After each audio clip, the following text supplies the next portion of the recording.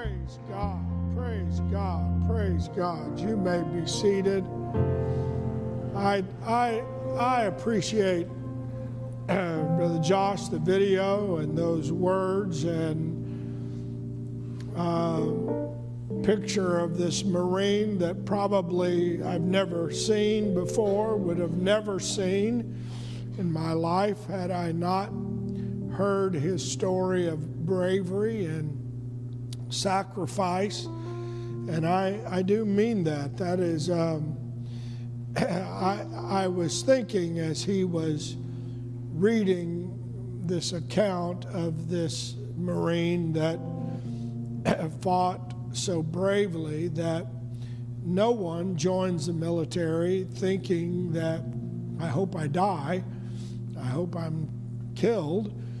And yet, the fact that you are engaged in part of warfare and potentially are involved in that, the possibility is great. And do you have the character to give yourself, give your life? And I know when we think in terms of, living for God, it's involved in warfare, and it is joining the ranks of the redeemed, is that sense of I'm going to be in a battle. And I thought this past week we had a young man in a missionary service who had been a Marine for 6 years, and it was as a Marine that he saw baptism in Jesus' name, and that was his first time really to be involved in church, and fought through some addictions and so forth. And here he's now going to go and marry a Japanese lady, going to be in Japan, and is all out for, I'm going to serve the Lord. And what a I pray. In fact, Brother David Guy and I met them again and took them, I think, Friday to eat. And I was telling him, I hope, he's green, he's a young recruit, he's a newbie, if you will.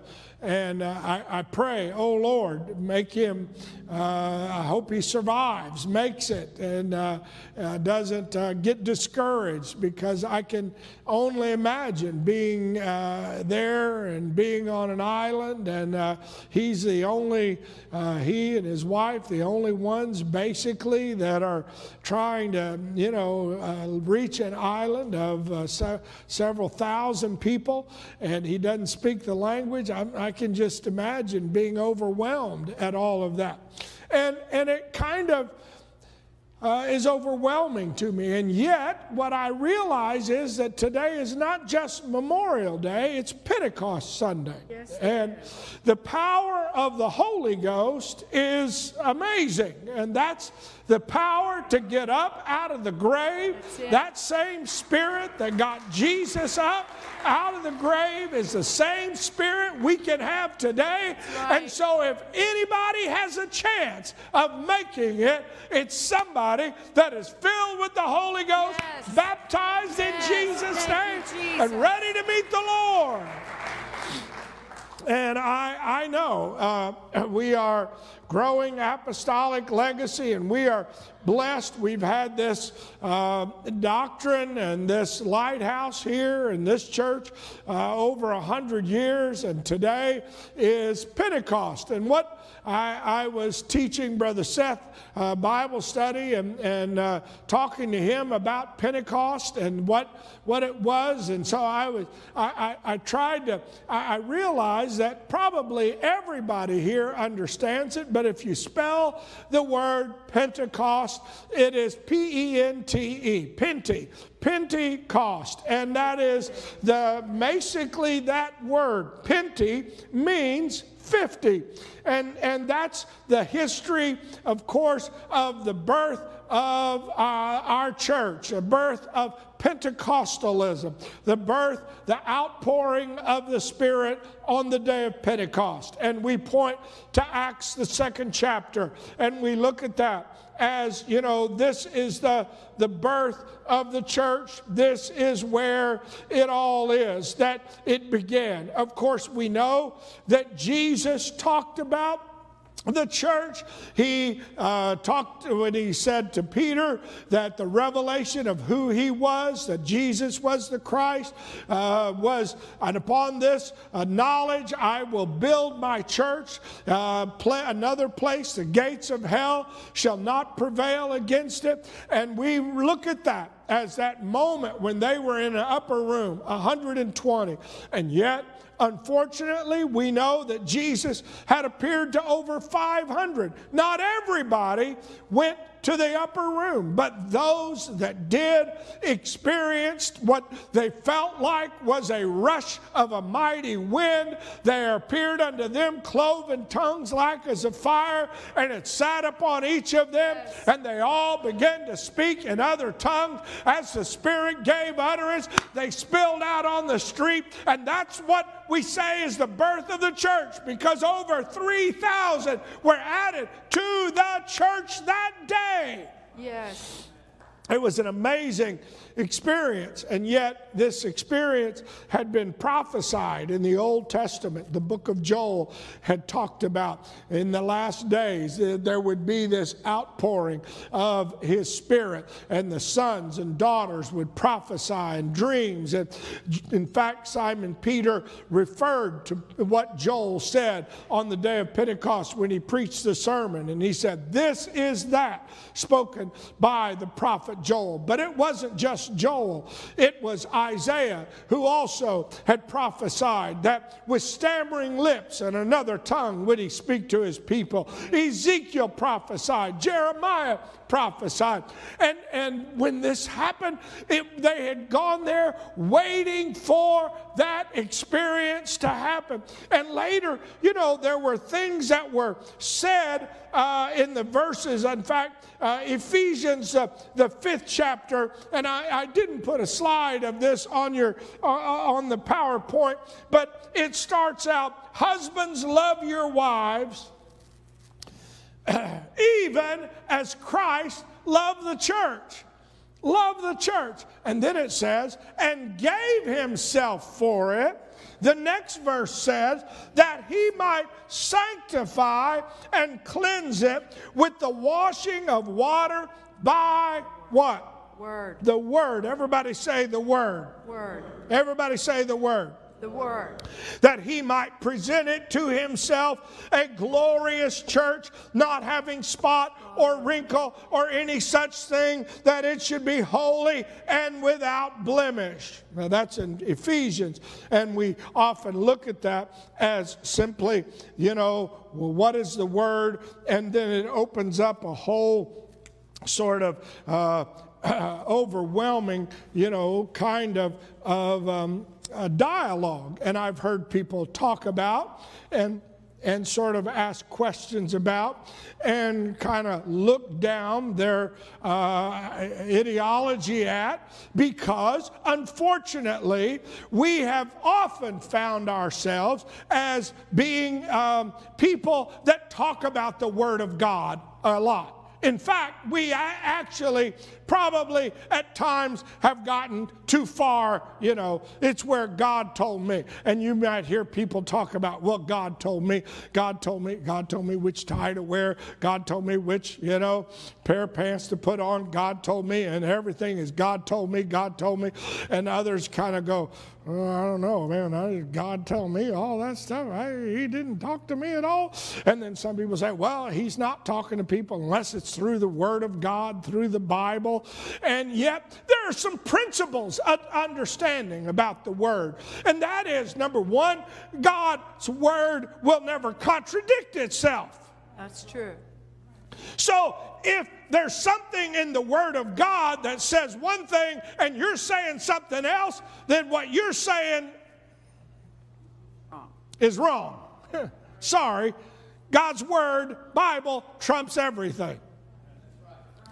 Then there are principles of authority and those kinds of things. God is not going to go outside of spiritual authority and contradict spiritual authority. I'm not talking just necessarily, the government can say something. That's not spiritual authority. The government makes it legal to do whatever, smoke pot, drink, whatever. It doesn't mean it's spiritual authority. You understand? But spiritual authority trumps your own word. Now, if it's spiritual, it will jive with the Word, the Bible. If it doesn't, if I preach anything, that's why Paul was very adamant about follow me as I follow Christ. That's right. He was saying, I'm spiritual authority, but if I get out of my place, that's right. Don't follow me. You don't look at me as spiritual authority. Sorry, that's just the way it is. But he said there is a washing, and we could spend a long lesson on talking about, understanding. And some people I know use it more. God told me this, God told me that, God. And unfortunately, when you play the God card, and you've often heard me say, there's very little I can do about it. If somebody comes up and says, God told me to, jump off the end of the pier, I was like, what do you think, Pastor? Well, it's like, why do you care what I think? God told you. That's right. You got it direct. I can't say anything to trump that. Now, if you're seriously wanting to know, I'll tell you, well, I don't know. Let's pray about it. Let's look in the Bible. You understand? Right. And yet, sometimes people sort of loosely talk about the Word. And yet, when you understand Pentecost, you understand really what 50 means. You see, Pente equaling 50, 7 times 7 is 49 plus 1 day. So what does the 50 follow? The 50 follows the fact that they celebrated the Passover in Egypt, the first Passover, where they put the blood on the door and the doorpost and the lintels, the side post, and the death angel passed over, and they left the land of Egypt and went through on dry ground.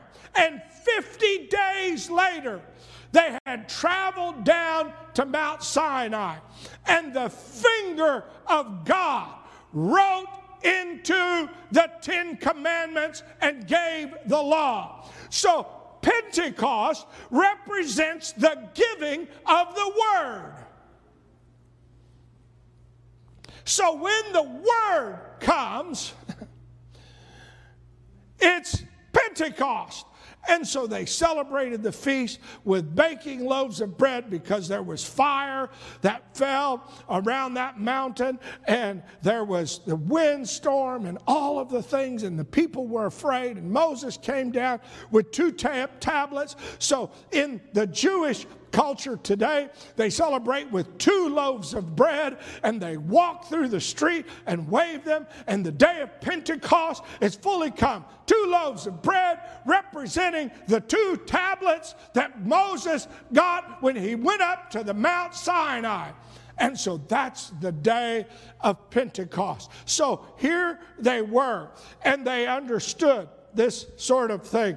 And when you read what the point of Pentecost, the first Pentecost was the giving of the law, the giving of the Word of God. Now, I mentioned Ezekiel, one of the prophets, and he said, I will give them one heart. I will put a new spirit within you. I will take out the stony heart out of our flesh, and will give them a heart of flesh, that they may walk in my statutes and keep my ordinances and do them, and they shall be my people, and I will be their God.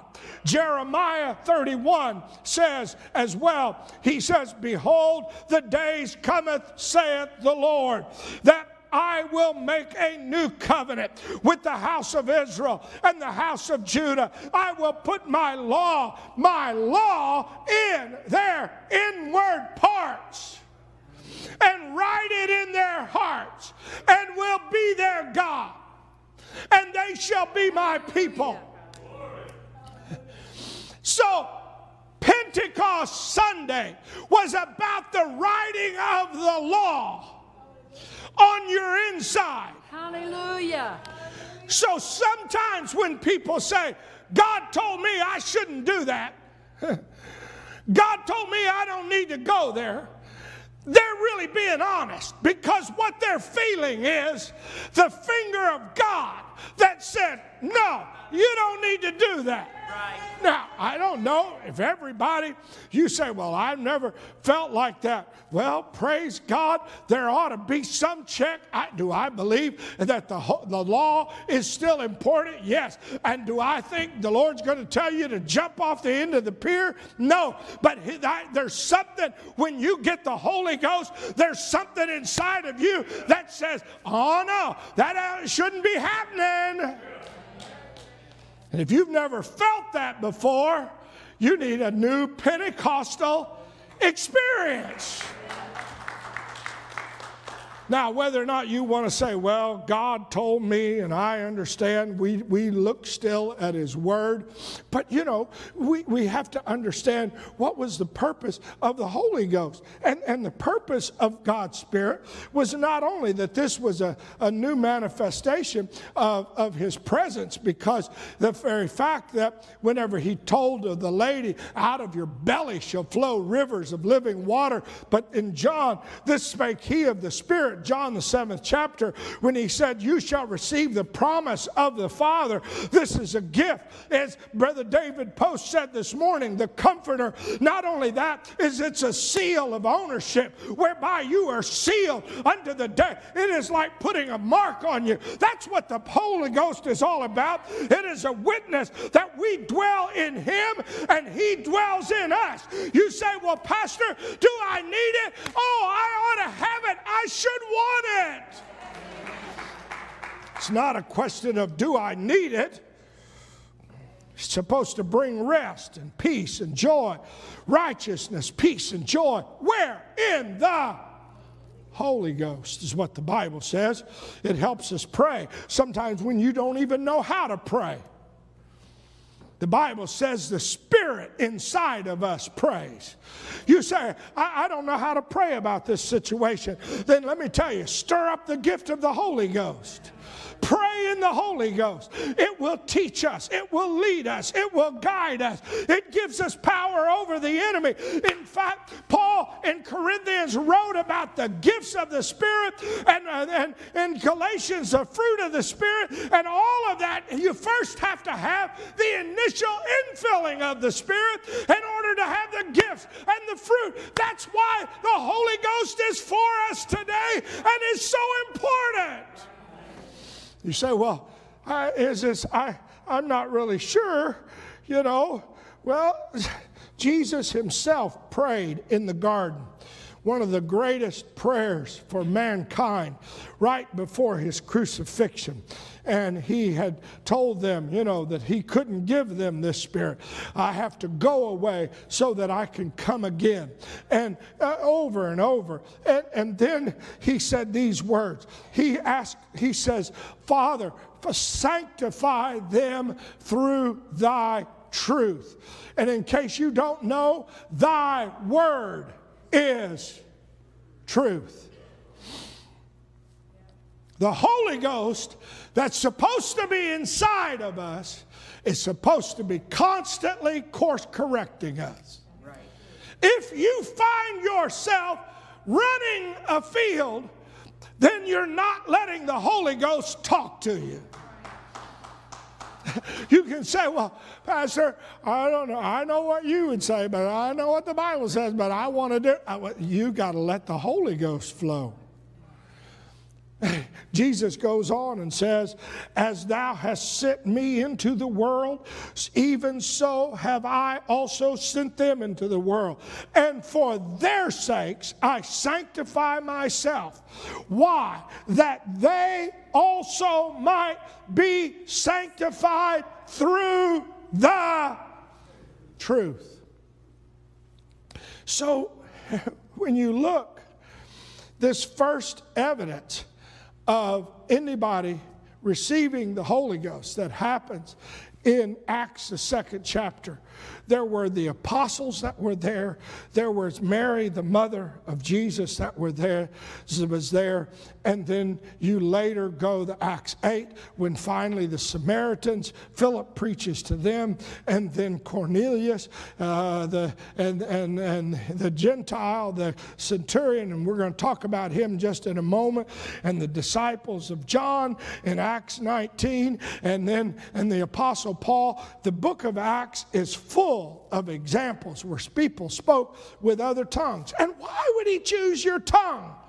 You know, some people say, well, I got the Holy Ghost just quietly and I didn't speak in tongues and I felt the Spirit of God. And I believe people can feel God without speaking in tongues. But why would he choose the evidence of a glossolalia or a tongue-talking experience on the Acts, the 2nd chapter, and Acts, and go through? And why would he do that? Well, first of all, because God's God and he's sovereign. He can choose whatever he wants.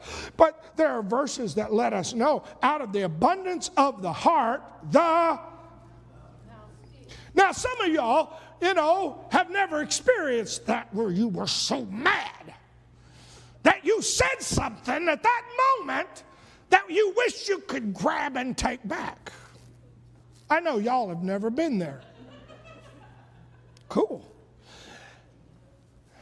And people have said, yeah, well, that's because at that moment, my emotions, my heart was so overwhelmed. Now, you all have never done that, I understand. But those that have realize that out of the abundance. And so if the law is being written in my heart, there ought to be something that comes out my mouth that lets me know a heart transformation is happening. Because, unfortunately, I know we can use sign language and we can do a lot of different things, but what comes out of our mouth is our chief method of expression. And, again, as James said, it's a very difficult member to control. And that one little member can guide the whole ship. And, it's like, amazingly, I have seen individuals that had no hearing, that could speak in tongues when they got the Holy Ghost. In fact, there is someone asked one time, and it was kind of put a grin on everybody's face, because they said, I wonder when Caitlin and David's baby is born, if it'll have an Australian accent or an American accent.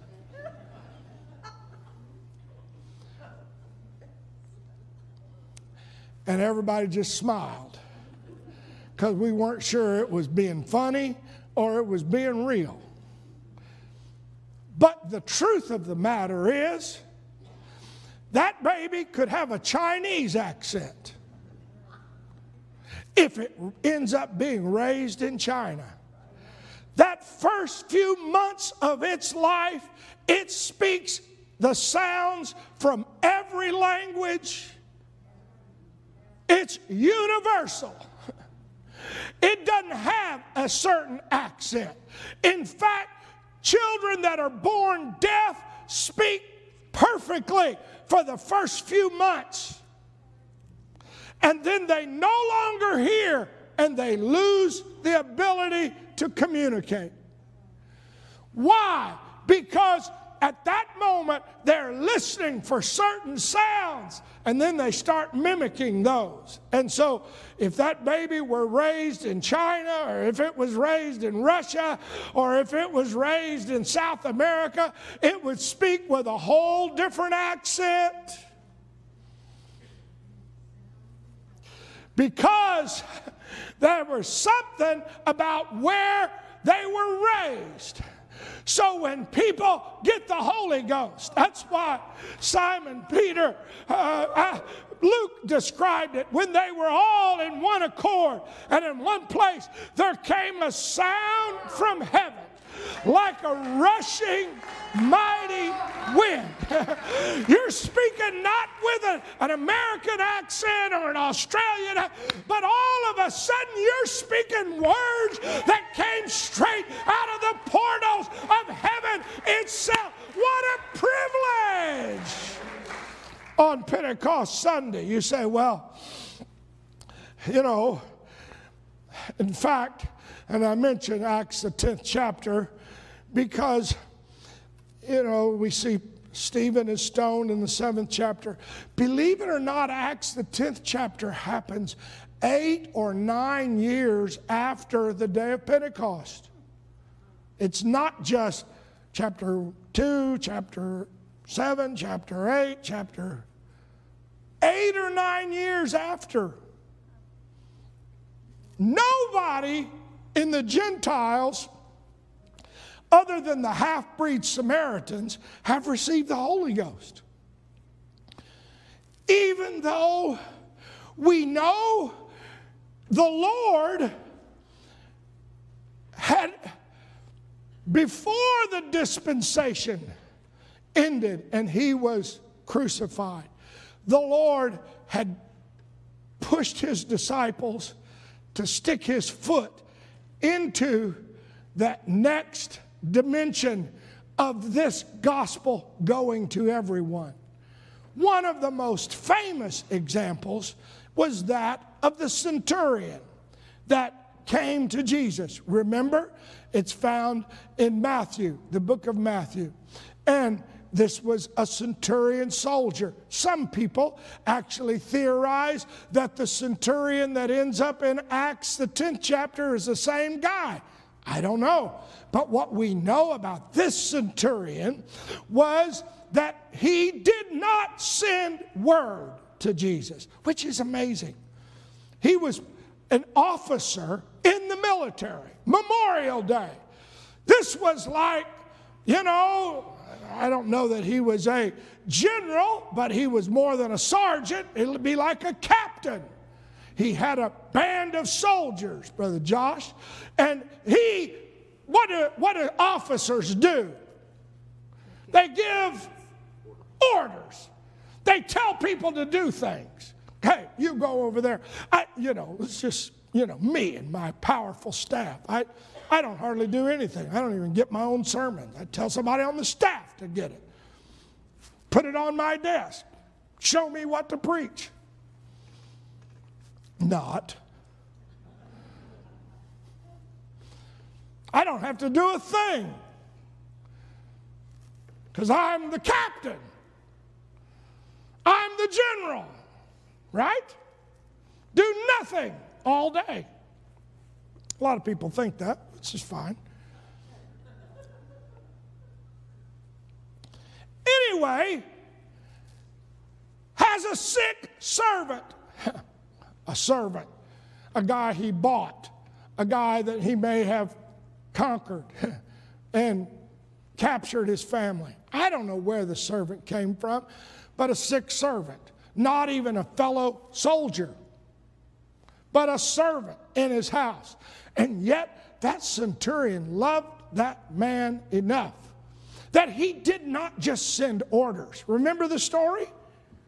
He didn't just command one of his underlings, go get Jesus, bring him here. He had the authority to do that.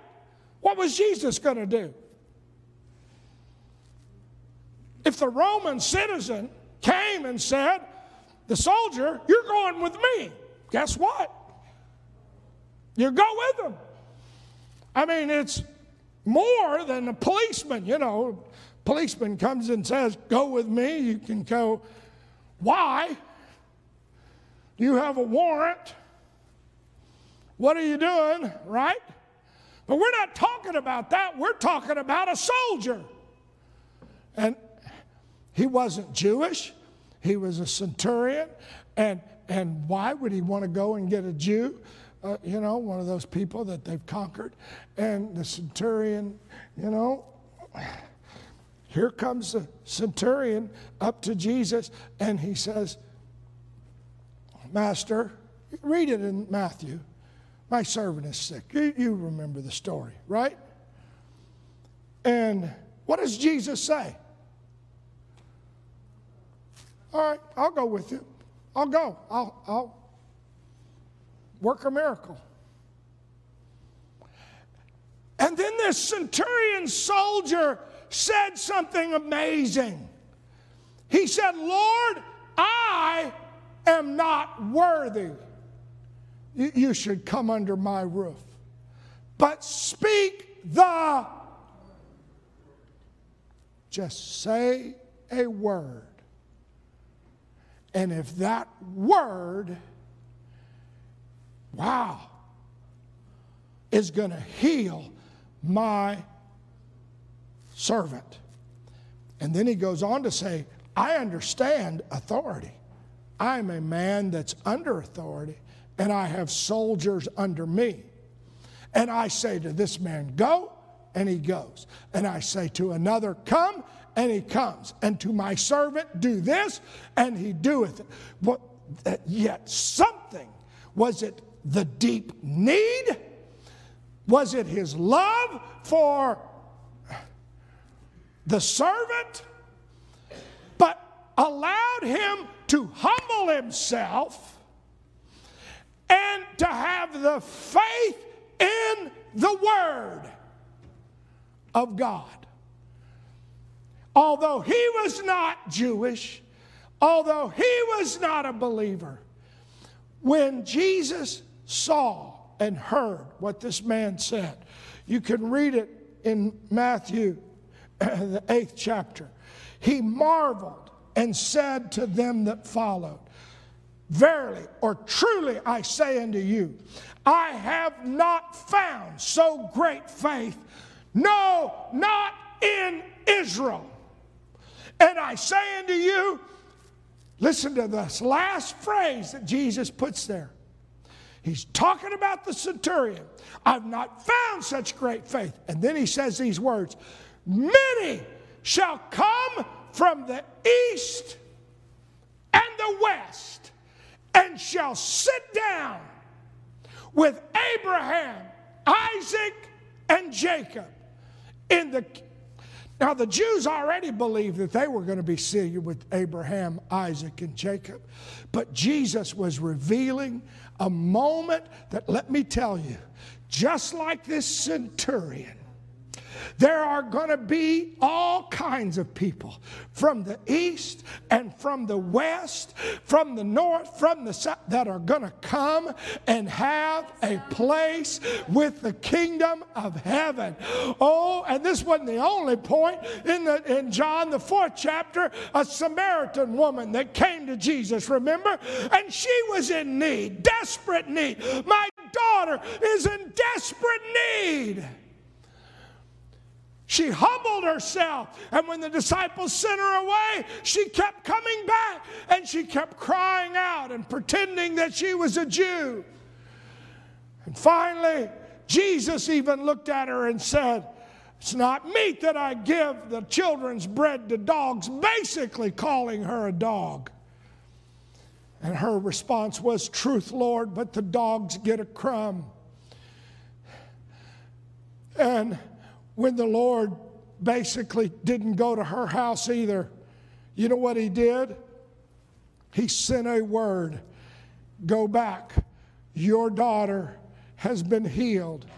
I'm here to tell you the word that fell on Pentecost Sunday, if you want to receive it, number one, you have to want it. You have to have a need for it.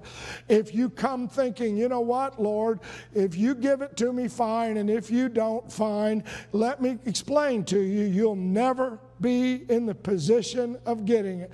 The Bible is very clear. They that hunger and thirst shall be filled. What are you saying? You've got to come and say, Lord, I want the Holy Ghost. I need the Holy Ghost.